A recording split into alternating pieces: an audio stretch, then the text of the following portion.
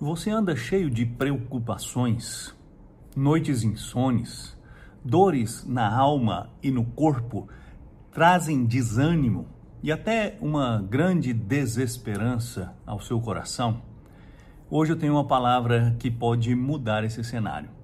Entregue suas preocupações ao Senhor. Foi o que o autor do Salmo 94, no verso 19, escreveu. Assim: multiplicando-se dentro de mim os meus cuidados, as tuas consolações reanimaram a minha alma. As consolações do Senhor são o resultado que nós colhemos quando entregamos a Ele tudo que nos preocupa. Quando derramamos o nosso coração diante do Senhor e declaramos a nossa confiança nele, nos planos dele. Jesus Cristo, nosso Salvador, também enfrentou momentos de profunda angústia.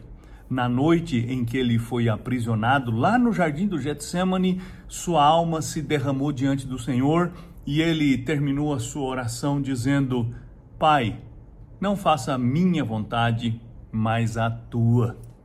E assim o Senhor o consolou e o Senhor o fortaleceu para que ele levasse a cabo a missão que recebeu do Pai. Você também pode desfrutar desta consolação. Quando as preocupações crescerem no seu coração, quando você perder as noites de sono por causa de todas as lutas internas e externas que enfrenta, aprenda a entregar ao Senhor suas preocupações, a confiar nas consolações do Senhor. E quais são?